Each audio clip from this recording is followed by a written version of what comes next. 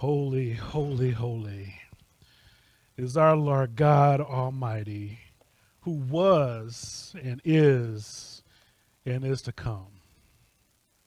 Wow. Is he your everything? Amen. Will we adore him for what he's done? This is what we come here today to do. We've come here to adore and magnify the name of the Lord. I'll just save it for me. I'm just going to be up here praising him the whole time. You can do what you want to, but I'm going to stand up here and worship my God. Oh, man, this is so good. So good. All right. Buenos días. ¿Cómo está todos esta mañana? ¿Eh?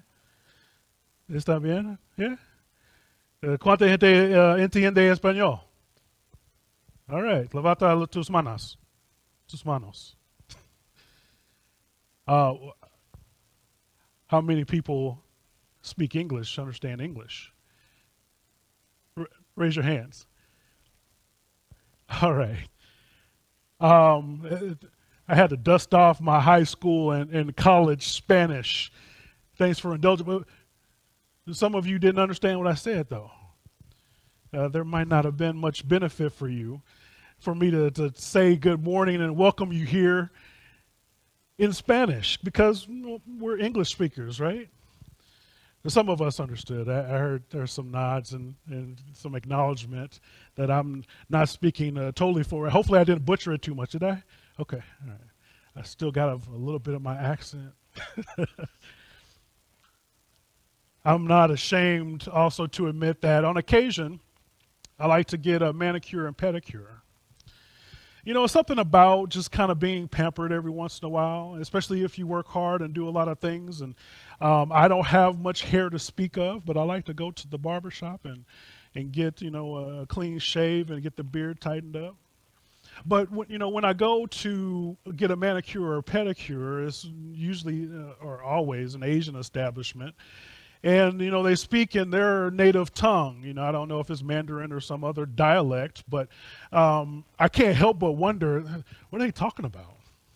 I don't speak Mandarin. Surprised. But I'm like, I hope they're not talking about me, like talking about how messed up my feet are or something like that. There's a Seinfeld episode. I'm a big Seinfeld fan. There's a Seinfeld episode where this exact thing is going on. Elaine is trying to go and get a pedicure, and her favorite person wasn't there and available, and so she brings George's father in, who does speak fluent Mandarin, and she did find out they were talking bad about her.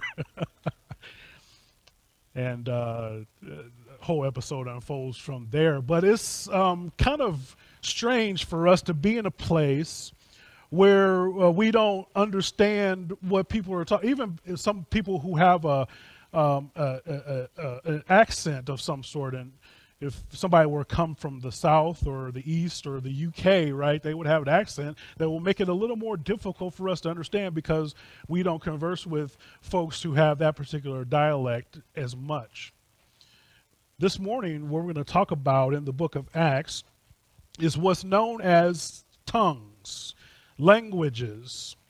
And we're going to find out how the Holy Spirit has used these tongues or languages to edify his church, and how important it is not only for the day of Pentecost, which we're going to talk about today, but also for us here as we sit in this room this morning. Turn with me in your copy of God's Word to Acts chapter 2.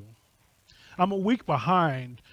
According to the calendar, Pentecost Sunday was actually last Sunday, so had I had my stuff together, then we could have talked about Pentecost on Pentecost Sunday. But hopefully none of you noticed that and going to hold it against me. But nonetheless, we're going to be in Acts chapter 2, starting in verse 1. Here God's Word reads, "When the day of Pentecost arrived, they were all together in one place. And suddenly there came from heaven a sound like a mighty rushing wind, and it filled the entire house where they were sitting. And divided tongues as of fire appeared to them and rested on each one of them. And they were filled with the Holy Spirit and began to speak in other tongues as the Spirit gave them utterance. Now there were dwelling in Jerusalem Jews, devout men from every nation under heaven. And at the sound of this multitude came together, and they were bewildered, because one was hearing them speak in his own language. And they were amazed and astonished, saying, are not these who are speaking Galileans? And how is it that we hear each of us in our own native language? Parthians and Medes and Elamites and residents of Mesopotamia, Judea, Cappadocia, Pontus, and Asia, Phrygia, Pamphylia, Egypt, and parts of Libya belonging to Cyrene, and visitors from Rome, both Jews and proselytes, Cretans and Arabians. We hear them telling in our own language the mighty works of God. And all were amazed and perplexed, saying to one another, what does this mean? But others mocking, saying, oh, they're filled with new wine. Let us pray. Gracious Lord, thank you for bringing us here today. Thank you for giving us yet another opportunity to come and worship your name and lift you on high. Father, as we open your scripture this morning, won't you speak to us and help us to understand what it is that you're saying to us through your word, not only for head knowledge, but Father, what we might do with this information and how we might get to know you at a deeper level. Father, hide me behind the cross so people might see more of you and less of me. May the words of my mouth and the meditations of my heart be acceptable in your sight, my Lord, my strength, and my Redeemer, in whom I trust. In Jesus' name we pray. Amen. So if you remember in Acts chapter 1, we have after Jesus had been resurrected and he appears to the disciples and many more, and then he ascends to his rightful place at the right hand of the Father. And they last week we talked about how they needed to appoint another apostle to take the place of the betrayer. And so they had done that. And now after they had appointed Matthias, after praying and seeking God's will as to who should fill that place, they are here on the day of Pentecost, and they are together. And this is where this part of the story takes place. Pentecost essentially means the fifth and refers to the Feast of Weeks that we see in the Old Testament. So if you remember in Exodus 34, where it says, you shall observe the Feast of Weeks, the first of the wheat harvest, and the feast of ingathering at the year's end. 3 times in the year shall all your males appear before the Lord God, the God of Israel. So this is celebrated 50 days after the Passover in May or June type time frame, and was a part of 3 annual feasts where the nation of Israel was instructed to go to Jerusalem. So this is what is taking place here as we jump into the text. Look with me in verse 2. It says, and suddenly there came from heaven a sound like a mighty rushing wind, and filled the entire house where they were sitting. And divided tongues as of fire appeared to them and rested on each one of them. And they were all filled with the Holy Spirit and began to speak in other tongues as the Spirit gave them utterance. Now there were dwelling in Jerusalem Jews, devout men from every nation under heaven.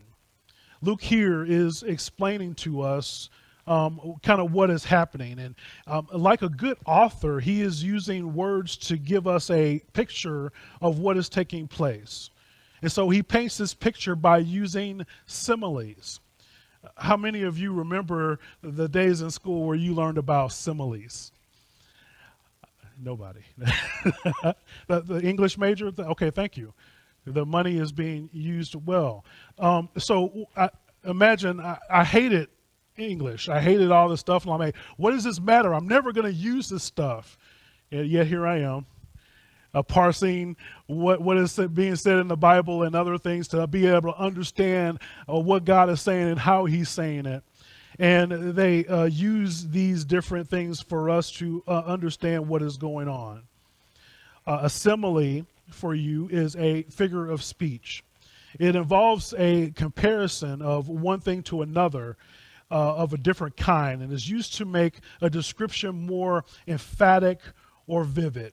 So think of it as a word picture, right? If you're trying to describe something that is, and there's not the right or perfect word, you can say, well, it's like this. And this is what we see happening here in the text this morning. Luke describes God's action of sending the Holy Spirit here in the text. He uses the word like. It was like a violent rushing wind.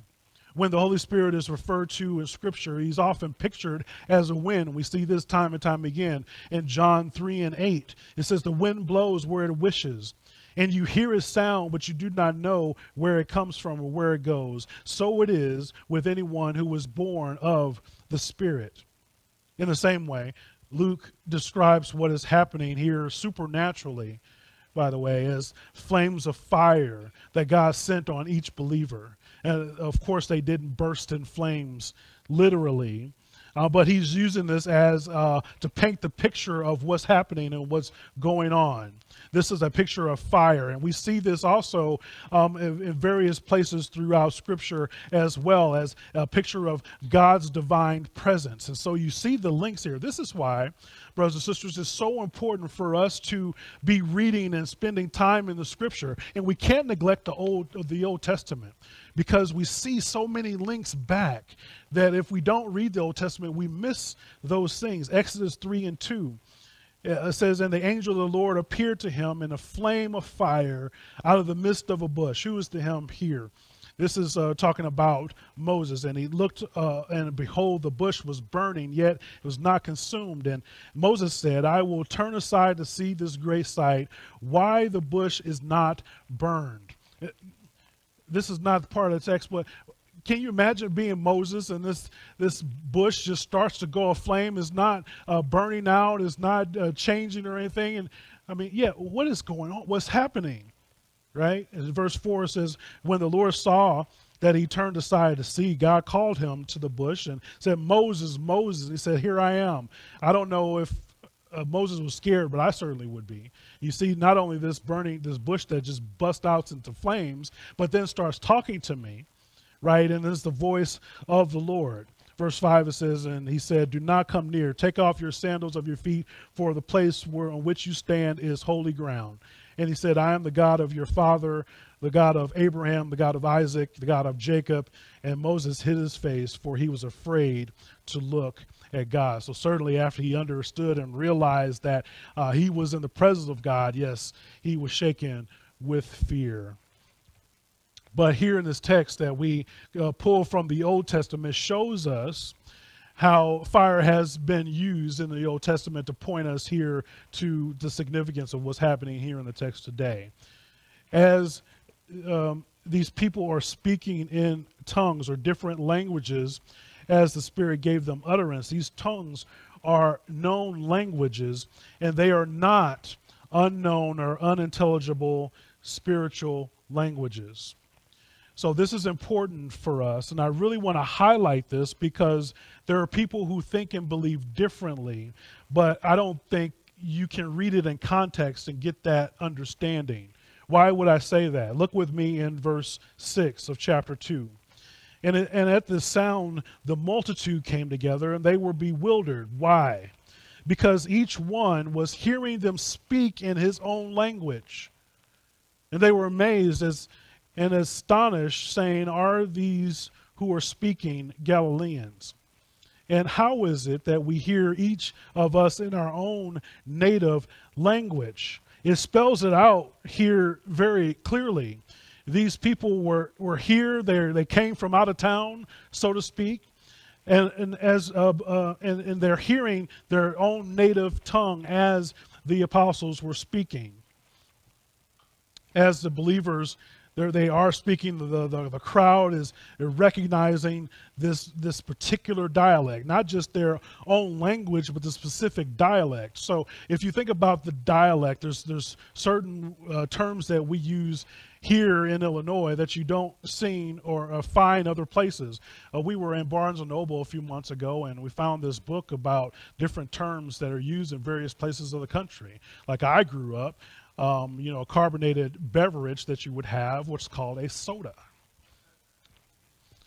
But apparently, there are some of you who call it pop. I don't know why. It doesn't make any sense to me. But if you would go down south, they call it Coke. What kind of Coke do you want? Well, diet? I don't know. Like, well, you want a Sprite Coke? You want a Coke? I mean, every soda is Coke. You have to be from there to understand what it is that they're talking about, or the dialect, right? The different nuances within the language that they're using in order to understand. We see this with slang and a lot of other things. So here we have the Galilean Jews who had a very distinct regional accent, and they were considered unsophisticated and uneducated by the southern Judean Jews. And when the Galileans were heard speaking so many different languages, the Judean Jews were amazed. Like, how did these guys, what's going on with these guys? Where did they learn that? Because they're thinking, well, they're uneducated, they're unsophisticated. Surely they didn't go to school for this. You probably thought that when I started speaking Spanish. Like, who does he think he is? Talking Spanish all of a sudden. Another thing that stands out is the listing of the various countries and ethnic groups, further proving that these were actual known languages. Luke goes through great care in showing the diversity of the crowd that's in front of them. Verse 8, he says, the Parthians, the Medes, the Elamites, the residents of Mesopotamia, Judea, Cappadocia, Pontus, Asia, Phrygia, Egypt, Libya, Cyrene, the Cretans, Arabians, and so on. This is a multitude here in front of them, and they were each listening and hearing not only their own language, but in their own dialect. As the apostles are proclaiming God's word, they're hearing in their own dialect. I don't know if you remember the show Duck Dynasty. It was a reality show that was on a few years ago, and it followed the Robinson family.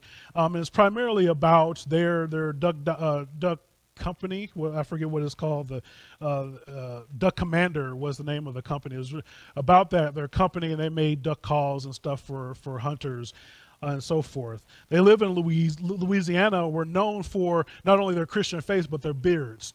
So hopefully, I like to think I would fit in with them. So they were some backwoods kind of dudes, right? When you talk to them, you wouldn't imagine them sitting in a corporate room having business deals, if you know what I mean. So through all this, and with their southern drawl, there was one, his name was Uncle Si. And he was kind of the comedy relief for the show. He would tell stories and have different jokes and things of that nature. So imagine, if you know the story, you can look up Uncle Si and kind of see some of the things that he said or done. But those of you who know Duck Dynasty, imagine Uncle Si or somebody like him at the United Nations, representing the United States, and he is given the platform to speak for some reason, and he is able to speak in perfect Mandarin or French, or whatever have you. How is this backwoods guy with no discernible education able to speak these various languages? This is what is happening here in our text this morning. Somebody like an Uncle Si is standing before this crowd and speaking intelligently in different languages so that people would understand. So when people talk about the gift of tongues and using some heavenly language, when it is about this particular text, they misuse it and take it out of context.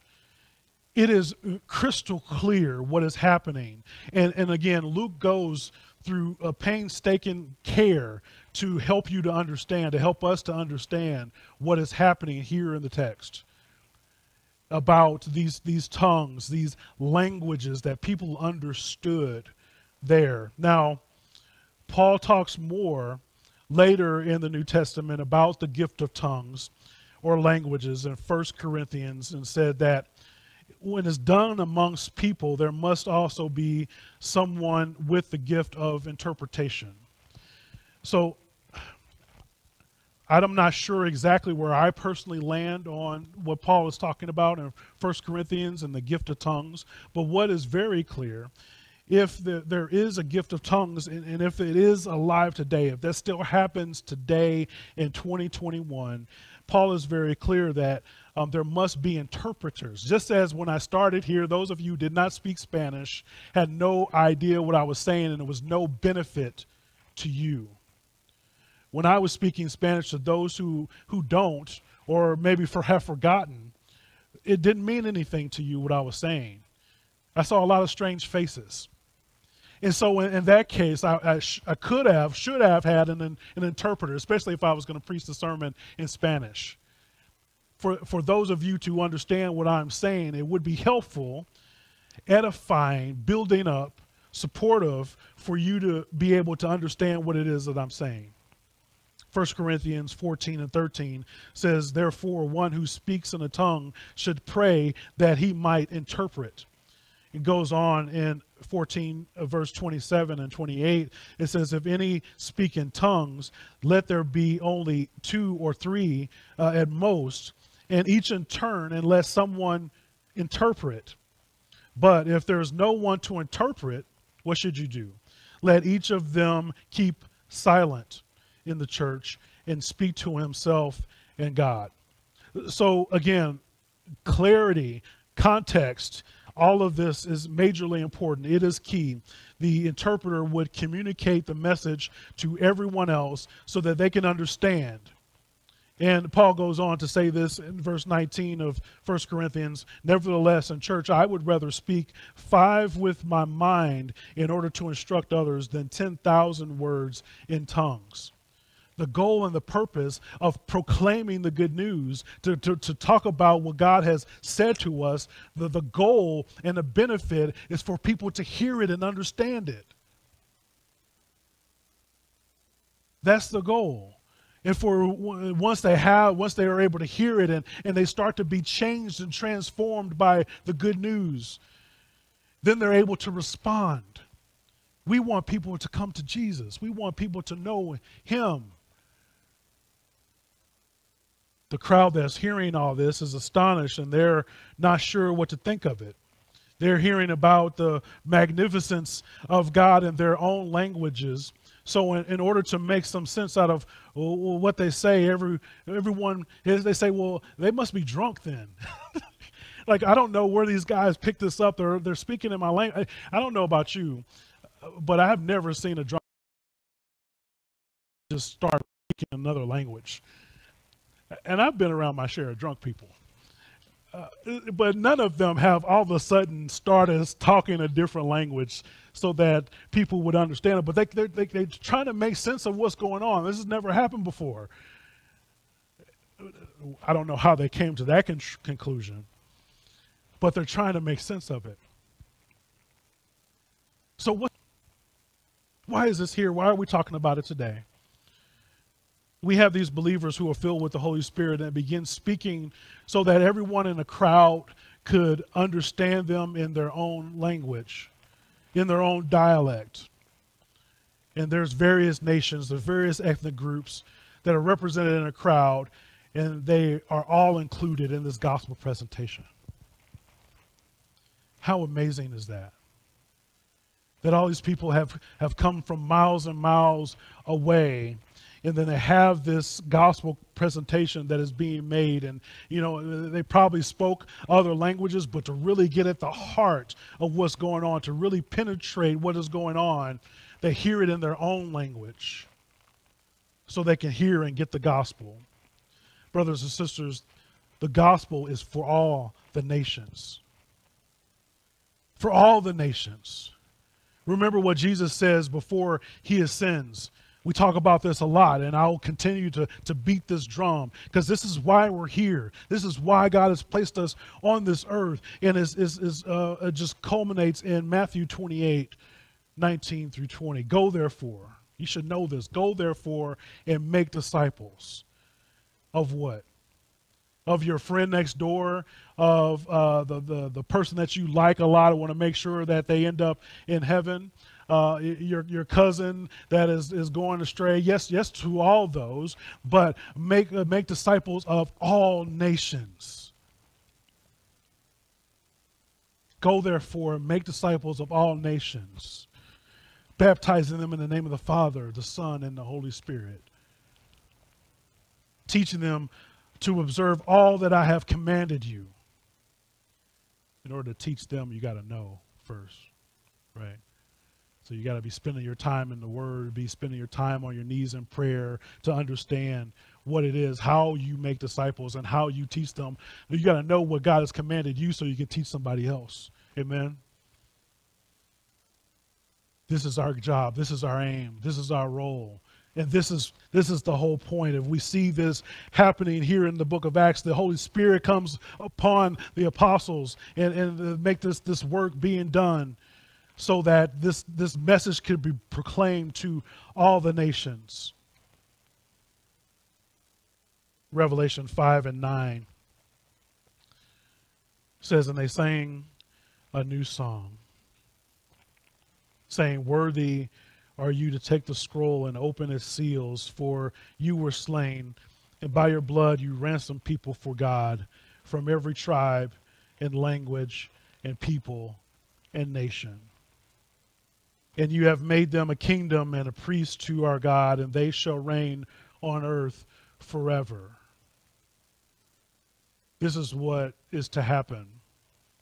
And we got to be about our business, that we can't sit on our hands and just wait for all this to happen. When the gospel gets to the nations, then we'll see Jesus come back. So if you're not about this business, you're holding up things. Come on, let's get going. Come on, I'm anxious and ready for Jesus to come back so I can see him face to face. Let's get about our business, about our work, and make sure that this good news get to those who need to hear it. Man, we don't have to go overseas. We're going to go overseas, but we don't have to. We've been put here in Bolingbrook to share with this nation right here in Bolingbrook. And yes, we will go overseas and preach to others and other people groups and things of the nature. But our mission field is right here. The harvest is plentiful, but the workers are few. The workers are few in this room. We need to change that. This family of God goes beyond the nations. It goes beyond tribes. It goes beyond race. It goes beyond languages. And this is what we see happening here in Pentecost. It's how God pursues the worshipers from every single tongue. That's what I want you to take with you today. To understand that the gospel is for all nations, and it's our job. I'm pointing to myself because it's my job, but you should be pointing to yourself. Everybody do that. Point to yourself. It's my job. It's my job to take the gospel to the nations so they might know Jesus. Let's pray. Gracious Lord, I'm thankful and humbled that you've given us this task of going and proclaiming the good news. And I know for myself, I often feel like Moses when you asked him to go to Pharaoh, and I don't have the gift of speech. I am not all that educated, but Father, I thank you for equipping me, equipping the people that are under the sound of my voice, the people of your church. You just like you did for Moses. You gave them everything that they needed in order to make your will be done. Father, I ask that we continue to rely on that and trust in you and what you would have for us to do. Let us not only be hearers of the word, fooling ourselves, but help us to be doers of the word, so that the people that you've placed us in front of us might know the name of Jesus, and they might have hope in the midst of this hopeless world when they don't know where to turn. Even though we're coming out this pandemic season, and people are going to think everything is back to normal, but they still need to know you. Everything is not perfect the way it is. They're still going to be looking for different things to fill the missing piece in their soul, in their body. They're going to look everywhere else except for the God that is holy and sufficient to do what it is that they need done. So help us to be your mouthpiece. Help us to provide our testimony. Help us to show people what your word says, and help them to understand in their own language and their own dialect. Give us the courage, give us the strength just to get up and do what it is that you've called us to do. Father, I thank you for just loving us enough, for sending your one and only Son, that whoever would believe in you would not perish but have life that is everlasting. Help us to stand firm on that reality and be able to share it with others. We thank you for all this in Jesus' name. Amen.